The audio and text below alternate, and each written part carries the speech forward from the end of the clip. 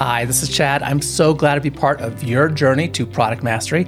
This is the journey we're all on, trying to do a better job creating products that our customers love.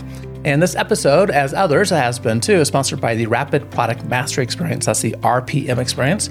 This is really the fastest way for product teams to all get on the same page, working together, accelerating their speed together. It's a great way for product VPs to kind of mentor their teams and get everyone together working better as well. If you want to find out more about the Rapid Product Mastery Experience, simply go to productmasterynow.com/RPM. You can see how it can help you as well. I'm dealing with a little allergy problem, which you might hear in the voice as well too. And if you have heard that before, that means you've listened to me. And there's a good chance you've heard me somewhere along the way say something like, we need to fall in love with the customer's problem, not our solution, right?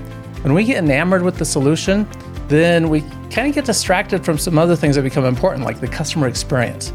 And instead, that customer experience is really an aspect that creates value for the customer. For example, let's pick a simple one. Have you ever gone to some onboarding, software system, something online, and it's asked you more than once for your address? Or maybe at your doctor's office, same thing, or your dentist's office. All three are true for me, right? That just adds friction to the customer experience. There's lots of little things like that can get in the way of, frankly, adding more value to the customer. And to help us explore this topic of customer experience, we have Natasha Narkowitz with us. She's the Senior Director of Product Management for Newfold Digital. This is the company that you're certainly aware of. They're behind several popular web hosting brands such as Bluehost, Network Solutions, HostGator, and SiteBuilder. She's held product roles for nearly a decade now, and she enjoys building products that have a clean customer experience.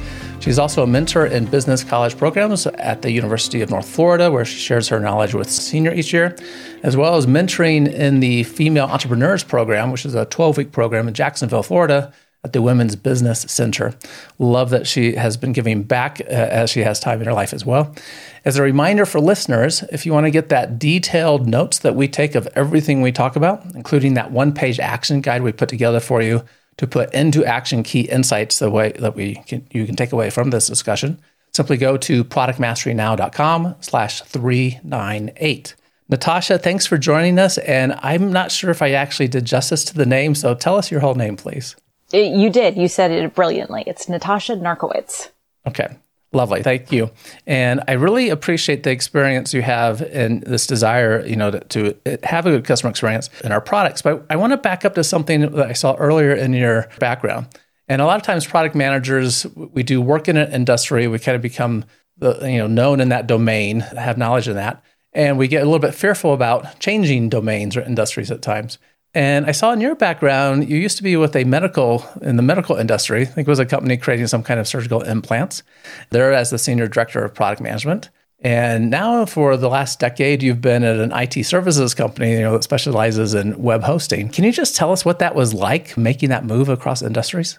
Yeah, sure. It was a big move. And I know that is not common for people in their career to jump industries like this. I think first it might be worthwhile just explaining a little bit about why I was making the jump of the industry. So I was in the medical device space, and my products were surgical implants. Specifically, it was focused on orthopedic and spine. And I worked for a biologics company where we used biologics to heal the bone. We actually used cadaveric tissue. So we used the body to heal the body, which is a really exciting space and certainly was when I first joined. But then the FDA really came in and started to increase regulations on how new products came to market, which makes sense because our products are implants that are going in somebody's body. They need to be safe. And so they were increasing the safety regulations. But from a company perspective, that really hindered innovation because it required companies to do clinical trials, which was a multi-year process, oftentimes millions of dollars, in order to recruit the people, follow them through the entire process to get something new to market. So I really saw the writing on the wall that it was going to stifle my creativity and my ability to contribute to innovation. And that was my cue of this might not be the industry for me. So I started looking at if I were going to switch to industries, what would I want? Where would I want to go? And I think, it was partly the age-old saying of it's who you know, and partly strategic planning on my part that assisted in me being able to switch industries. So who I knew is what got me the interview, and what I knew is what got me the job. So I knew the onus was going to be on me with this upcoming company to show that product management was a transferable skill. Product management is all about knowing who are your users, what are their goals, what are their pain points, and how could you effectively solve those pain points. And you couple that with the business acumen of knowing your sales, your cost, your margins, and you can do product management for any industry. And I knew that I had to be able to bridge the gap with this new company, that I could take that framework that I used in understanding my previous users, who happened to be surgeons, and their needs of how they were healing their patients. I could use the framework of how I went through their problems and apply that to the users in this new industry. And I came coupled with lots of examples of how I could use that framework for scenarios that would apply to this company. And that's what ultimately landed the job. And I think that having a solid understanding of that framework is so important. I mean, that's why you see tech companies today like Facebook and Google, they're not doing traditional interviews. They're interviewing you with case studies where they're really testing, what is your framework? How do you think through problems and solve problems? And that is a transferable skill that you can take to any industry. And as long as you can prove that, then you're going to be able to make the switch. Excellent. Shared as a mentor might share, right? Clearly you have experience talking about this with others too, and encouraging those that you have mentored. I love that you shared in that, that this works across any industry, right? What we do as product people, it's a process. We have framework, we have tools and you recognize that you would have to make this clear to, the hiring people at the new organization, why your background, why your experience in the other domain was actually applicable. And I've had this conversation with many product managers before who are looking to maybe change domains, right? They're tired of what they're doing now. They're looking for a new opportunity. Like, well, how do I package that in a way that makes sense to people? And I love what you shared and how that worked out for you. That was all spot on from how I think about it too, right? This is a process and framework, and we can apply it to other areas. Right. I'm a big fan of having frameworks in all areas of life. I mean, if you think about it, humans are inherently lazy. We don't want to have to think. And so if you have this mental checklist of these are the steps I need to go through, it's going to make your job more efficient. And so that's where having these frameworks, and really the concept of a framework can apply to multiple areas of your life. But if you have a framework and you feel confident in it, it's going to help you make decisions faster. It's going to help you make decisions in multiple different contexts. It just really helps simplifies the way that you're able to move through what would otherwise be a confusing and complex situation. It allows you to know what to focus on at the right time, right, and not get caught up on all the things that you might be thinking about, and it simplifies what we need to do. So thank you very much. A lot of people wonder about, well, can I ever make a shift to another industry? And appreciate you sharing your experience with us on that. When we first started talking, it became clear that the customer experience was part of what is in your makeup as a product manager and something that you really think about. And I'm curious, kind of where that first came from. What was your experience that put this on your radar as something important to you? Well, I'm a firm believer that if you don't know your customer, you don't know what you're solving for. You're just guessing.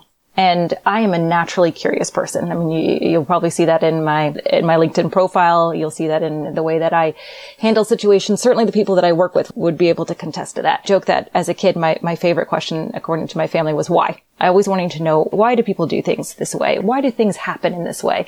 And as a product manager, you have to be naturally curious. You have to constantly be asking that question of why. You have to really know your customer. It's the responsibility of a product manager to know your customer better than anyone else.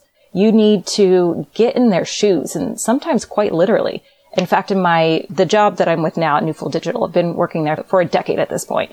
Our target user is a small business owner. And when I first joined the company, I wasn't familiar with small business owners. I mean, I had family who had their own business, but that was the only reference that I had to what were their needs. And I needed to figure out how do they think? What's important to them? What do they care about? And so I started my own little side gig with the pure intention of I need to figure out what is it like to be a small business owner. And so I did a little thing on the side. It wasn't something that I knew I was going to make a lot of money on, but it was a little fun as a little side project. And it really got me thinking about how does this user operate? What's important to them, and what challenges do they face, and what is it that they're trying to accomplish? And to help you do that, there's a framework that I'm sure most of your users are probably familiar with called the Jobs to be Done framework.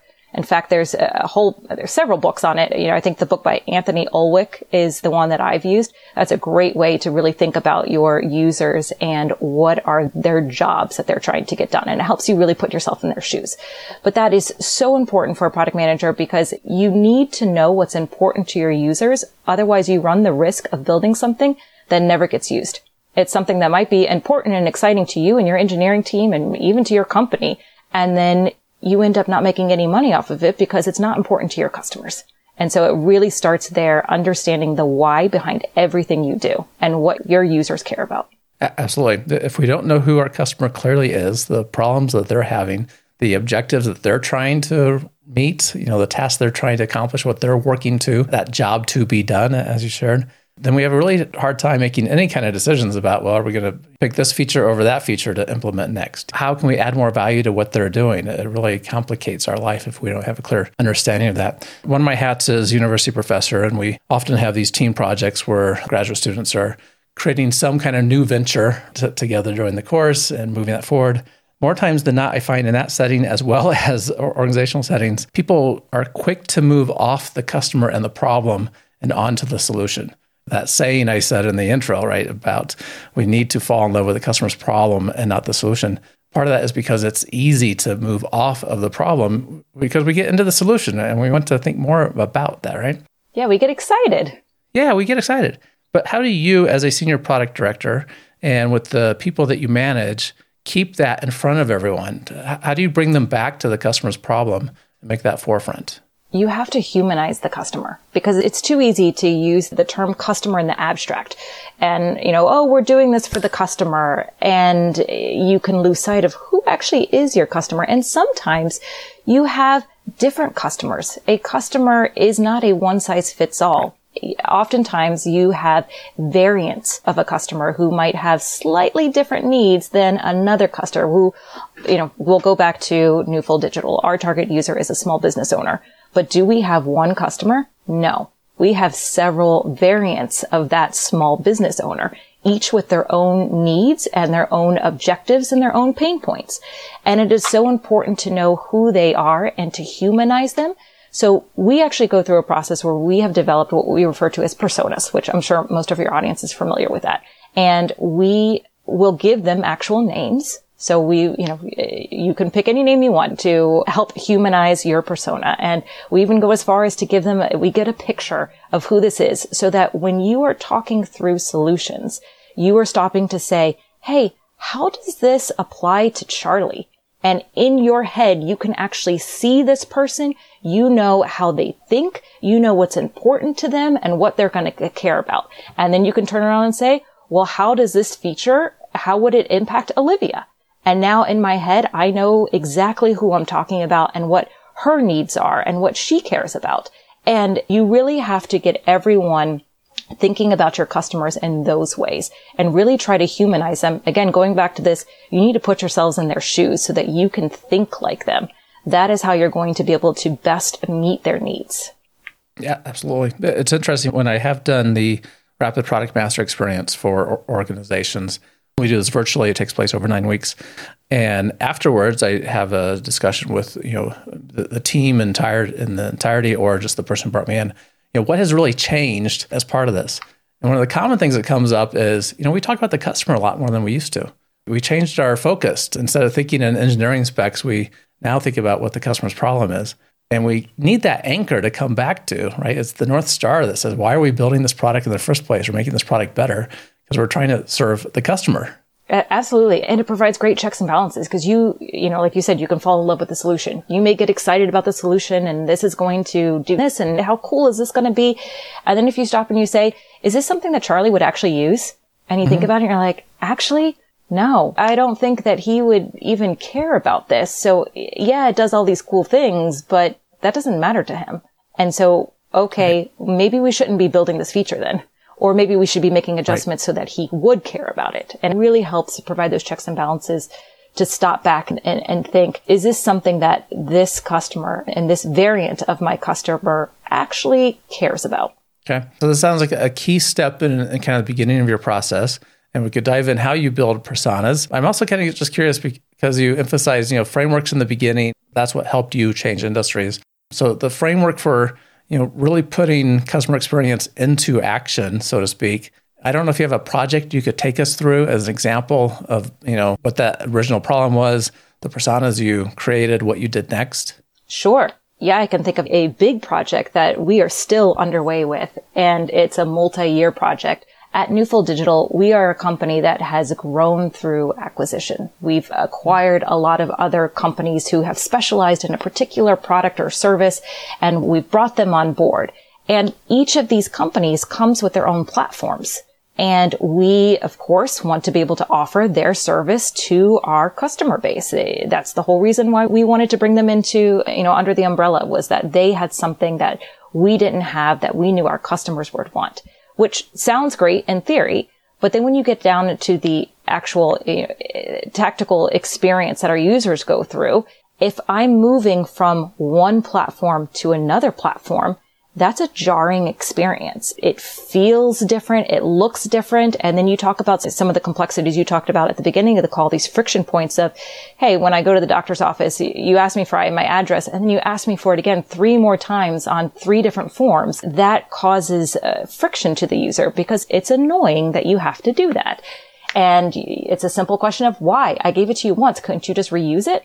Well, this presented an opportunity for us that we needed to unify all of these platforms so that we could provide a single customer experience, that we could make the user feel as if it was a single interface. And so with that, we set out on a project to unify all of these platforms, consolidate where we can, and to redesign the experience, even if it is across multiple different platforms, to give the illusion of a single interface and provide the best customer experience. So before we ever started down the path of, okay, how would we do this? What would this look like? What changes do we need to make? The first thing that we needed to do was understand who are the users of these platforms. And so we really dug in first, and we did this in a couple of different ways. We have analytics tools that are embedded into these platforms. And so we would look at behavioral data with the analytics to see, well, what areas of the platform are users going to? What are they clicking on in these areas? This would help us to kind of understand the usage within the platform, which gave us a little clue into what the users cared about. Then we went and talked to our first line of defense, which would be our customer support and our sales teams. These are the people within our organization who are our frontline workers. They're the ones that are actually talking to our customers. So we would talk to them. Hey, why are the customers calling in? What are they asking about? What are they stumbling over? What are they trying to accomplish? And so we used that information, and it's subjective because, you're hearing this, through, it's secondhand information. And we also know that typically if somebody's calling into customer support, they're usually pretty upset about something. So you might be only getting information through one set of lens, and it's not the full story. And so we knew that we needed to get more information. So we then talked to our actual customers. So we went and we talked to, we just started slowly chipping away at building a little bit of a customer community that we could talk to understand what is it that you're trying to do? What are your goals? And really, again, trying to humanize them. You're a small business owner. Why did you go into business? What are you trying to accomplish? How do you want to grow? What challenges do you have? What opportunities do you have? What objectives are you trying to achieve on a day-to-day basis? What objectives are you trying to achieve over a yearly basis? Really to try to understand who they were and what they cared about. What were their objectives, goals, desires? Use the word of your choice. The job that they were trying to get done. And then what were the pain points that they had to try to get that job done? And that's where we went next was, after we understood a little bit more about who our users were, and our users, like I said, they were different. And sometimes you would see on certain platforms, you would see a higher prevalence of a particular user, whereas on another platform, you saw a different user appear. And so being able to go through that analysis really helped us to get a better sense of who was using our products. And talking with our first line of defense, as well as directly with customers, we were able to learn about why they were trying to get things done. Then we turned our attention to the pain points. What is preventing our user from being able to get their job done? And we really broke that down into 3 different buckets. There are the problems that they face in using our platforms. So these are internal problems. They're trying to give us their address and we ask for it 3 separate times. That's an internal problem. That's something that we can solve. The second bucket was, what are some of the pain points that they may have that are not with using our platform? They're just pain points to the job that they're trying to get done that are being met really well by someone else. And that's going to be an external threat. So our users have this job that they're trying to get done, and a pain point that they may have. I'm trying to give an example here. So I can share one that might fit, and you tell me if this fits your business or not, right? So As a small business owner, having had a hosting company, host websites for me for a few decades now, this sounds very familiar to me, right? So I'm used to going into, control panel, cPanel for, which has a very unique experience, which is kind of clumsy to figure your way through. Another place for domains to do domain name management, another place to do store, different places, right? Some of these I tend to not like over time. And so today I go to Google Domains because I like that experience. That's an external company for my host. They're doing a better job meeting my needs to quickly and easily set up a domain in a secure, trusted way that's at a great price point, right? So I chose them and took that business away from my hosting company. Exactly. That is an external threat because they had a problem you had a problem, you needed to get a domain name. And the provider that you were working with, and that's a problem that you're going to have regardless of what provider that you have. Well, there happens to be a provider out there that makes it easy for you to not only get the domain name, but to be able to use it. How do you connect it to something? Well, that's a difficult task to do. That's a pain point that this user would have. And Google may have solved it easily for you. I think Newfold Digital also can help solve it for you. But fair enough. To be clear, you guys are not my host right now, so that just to be clear. Okay. Yes. Good to put that out there. But yes, there are going to be external threats to your company. There's going to be people who solve the job better. And so you need to be aware of that because that's going to be important for you because it could be a reason why somebody may choose someone else over you. And so having that information will certainly help you decide, well, if somebody else is doing it better, should we try to do it better than them? Or should we acknowledge that maybe that's not the pain point that we want to go solve? Maybe we acknowledge that, hey, that job is being met satisfactorily somewhere else. So we're going to acknowledge that and we're going to work with that. And you can't make that decision unless you are aware of the situation. And then the third bucket of pain points you would then go to is you look at, again, the job that the user is being done, and is it not being solved well by anyone else? And now this highlights a real opportunity for you. And so we really looked at these pain points, 3 lights. It was here's the job that the user is trying to get done. What internal problems do we have that are prohibiting the user from being able to complete that job with us? That's 1. 2, are there companies out there that meet that job better? And should we try to really compete with that, or should we accept it and work with it? That's your external threats. And then 3 is really looking at your opportunity. Is nobody else meeting this job well and that we could? That's an opportunity for us and could really set us apart, give us that competitive differentiation. So we went down that path, really understood those pain points, and that really helped us to start to build out a list of these are the things that we want to go solve for. Help us just add some detail to that for us, that now that you have these insights, you did the analysis, we have internal things that we can work on. There's always more of those than we have resources for. We have external opportunities that others are doing a better job, and maybe they belong part of our core business, and maybe they don't, and we have to figure that out. And then there's that, green area, the blue space where we can play and that no one else is playing in yet. It's something the customer wants to achieve and they're not finding a good solution and it fits into our wheelhouse. So all those sound like potential opportunities. And once again, we're back to limited resources. What do you do next to start taking action? Well, it depends on whether you own your roadmap and can make those decisions yourself, or whether you are part of a collective team where you have to, you're going to have to do some selling as to why you should be working on these things.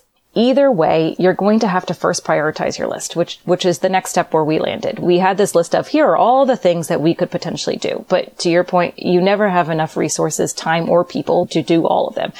And even if you did, you couldn't do them all at the same time. So you still have to prioritize which ones are we going to work on first.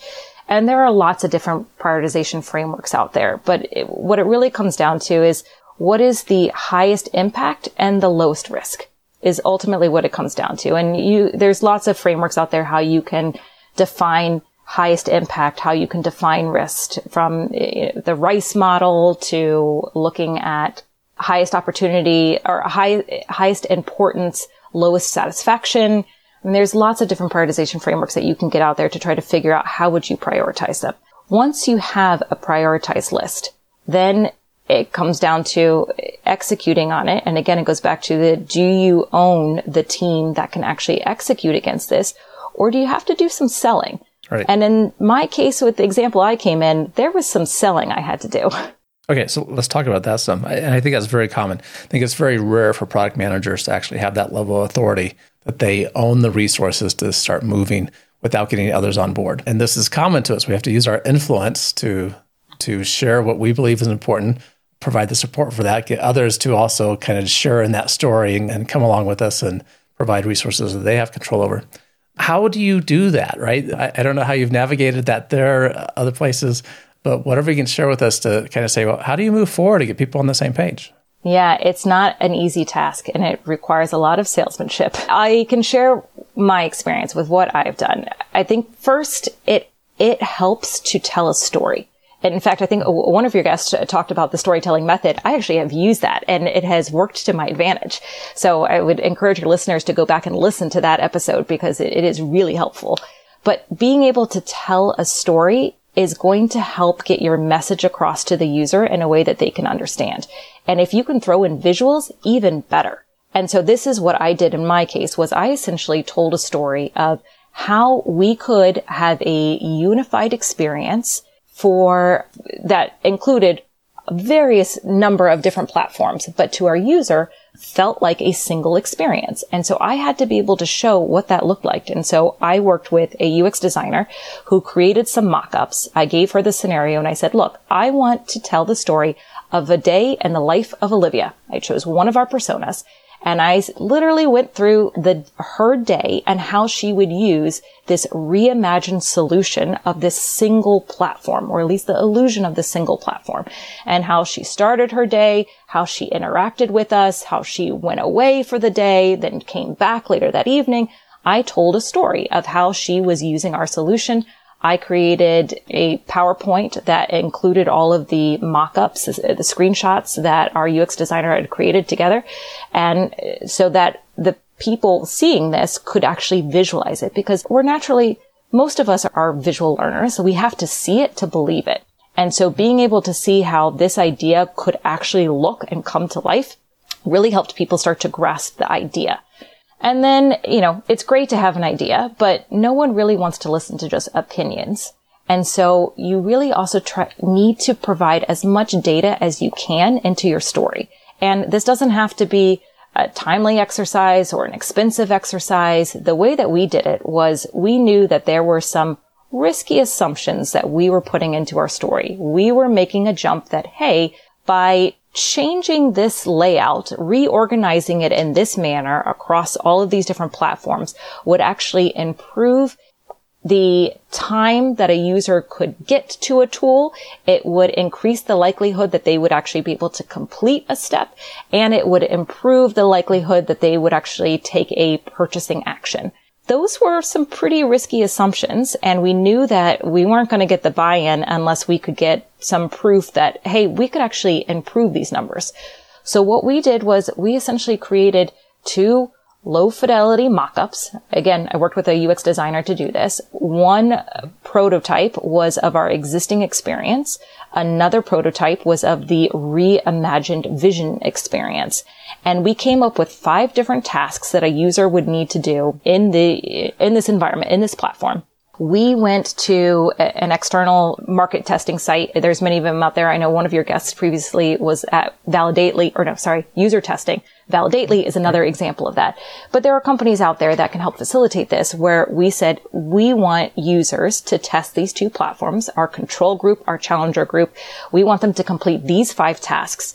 And here's the type of user that we want to use. And they were able to facilitate it. We got results back within a day of us launching the test. And we didn't do a huge number. We did 5 people on the challenger group and 5 people on the control group. So it wasn't this super elaborate test. We were able to stand this up within 24 hours, get the results back within another 24 hours, and look to see, did we show improvement in these 3 areas? And we looked at the time to get to an action, the time to complete an action, and then the likelihood that they would actually do a purchasing environment. And we saw that our challenger showed a lift in all 3 areas. And so I was able to take that data, weave it into my story, and say, look, we've tested this. We validated a risky assumption that with this new experience, we actually could improve in these areas. And that was enough to get people at least interested. The story I told was enough to capture their attention. They could internalize it because I used one of our personas and walked them through how this persona would use this particular solution. And then I backed it up with some quick data to show, look, this actually has some legitimate metrics to back this up that shows that we could do this and that this could actually help us. That was enough to at least start to get some traction. And then what I did was, one, I tried to find an executive sponsor, somebody who believed in this idea alongside me, who could champion it. And then I went on a little bit of a roadshow where I started sharing this with anyone and everyone. I found opportunities to meet with lots of people, and I'm not saying just executives. Sometimes the best movements are grassroots movements. And so you go to your peers, the people that are on the same level as you. You go to the people who have to interact with customers and you share it with them, get them excited about it. What you want to do is to create a team of missionaries who are speaking the same thing that you're speaking and to their parts of the organization. And then you really start to get some movement and some traction. And if you can couple that with an executive sponsor who also is championing the idea and is having those same conversations at a higher level, well, now you have a chance of really being able to make some movement and get your idea some legs. That's the experience that I went through. It worked well for me to be able to get others bought into the idea and to really allow us to pursue that project. That's excellent. There's so much richness in there that I just want to tease out a little bit. First, we've talked about the importance of story as product people a few times. You might be referring to episode 374, which Dr. J.J. Peterson, about the story brand framework. That's exactly which the is episode. My all-time favorite marketing framework. It's a great way to put a compelling story together. So we'll put links in the show notes with details, but productmasterynow.com/374 would find that. But you recognize that there was an opportunity here, right? So we have friction. Let's explore this. Let's make a mock-up of what a better process could be. Let's actually test that. So you constructed the experiment. You engaged an outside company to make this really quick and easy for you. And I suspect relatively cost effective, right? This was a day's worth of work and 5 people in each group doing the test and the results back. And so you had, storyboards to help you visually convey the story, results from the research that you did, the data that you collected. And now you found the executive sponsor to help champion this with you. So you get some of that kind of, top level support about why this might be important to the organization. Anywhere along this stage, you could have just given up and said, wow, we have this problem. Why don't other people recognize the problem? Now we have data. Why don't people want to act on the data that I have? Well, now I have a champion. Why aren't we moving forward yet? But you used all that to still create a groundswell to say, we need to push this forward. And did it give up anywhere in the process? That was really well done. It takes a little bit of tenacity, but it goes back to you knowing your customer better than anyone else. Eventually, you start to feel the emotions of your customer and you become as invested in them meeting their goals as they are. Right. And that passion is what drives the tenacity of, we got to get this done. And I don't care how long it takes, we're going to get it done. I have all kinds of examples I've run across of, we recognize there's a way to add more value to the customer. It's something that we should do. And maybe the engineering team doesn't want to take it on, right? There's some other breakdown and we just can't get people moving. And we have to figure out a way to gain the support. And you shared a wonderful model for one way to gain that support and keep pushing on to get the right thing done to create more value. Appreciate you sharing that with us, the framework for identifying the customer, the personas, working through specific pain points. What are we going to do for the customer, prioritizing our actions we could take, and then making that happen. As listeners know, we love a good innovation quote around here too. What do you have to share with us? There are many wonderful things that will never be done if you do not do them. And that was by Charles D. Gill. And that quote to me really resonates a lot because this is something that I've come to realize is not isolated to me, but is something that a lot of us fear, is this, sense of, well, my idea is not good enough. I'm not good enough. I can't be the one to do this. This sense of this imposter syndrome of, no, it's not, my idea nobody is buying into my idea, therefore it's not good. And this quote really resonated with me because it reminds me, it doesn't matter if I'm good enough. There are things that I can do. And if I don't do them, they're not going to get done. And so it almost gives me permission to move forward and do something, even if I think it might not be good enough. And oftentimes I find that there are many people who think that. And some of the best achievements out there have come from people who didn't think that they were good enough. And you just need the courage to just, you know what? No one else is going to do it. I should. And I can. And then you do. It's a motto that you can repeat almost daily and can help you to get through tough situations where you feel like I'm discouraged, something isn't getting done, I'm not making traction, I want to give up. And it's just a reminder of, hey, if I don't do this, no one else is. Excellent. I like that very much. Imposter syndrome is this terrible thing that I think practically everyone deals with. I deal with it at times doing this podcast and meeting incredible people like yourself and others that I get to talk to. We all have this thing that happens inside of us that we wonder, gosh, why am I the one doing this at this point in time? But no one else might be doing it if we don't. And we need to step up and take on the challenge. And I appreciate you sharing the quote with us and the motivation to take action. How can people find out more about the work that you're doing, more about your organization, anything that you want to share with us? Sure. People can reach out to me directly on LinkedIn. You can find me, Natasha Narkowitz, at LinkedIn. You'll probably need to reference the show notes to find the spelling. We'll take care of it. I'm there, happy to connect with anyone. Excellent. And we did mention your organization. Someone needs a web hosting solution. Where should we go look?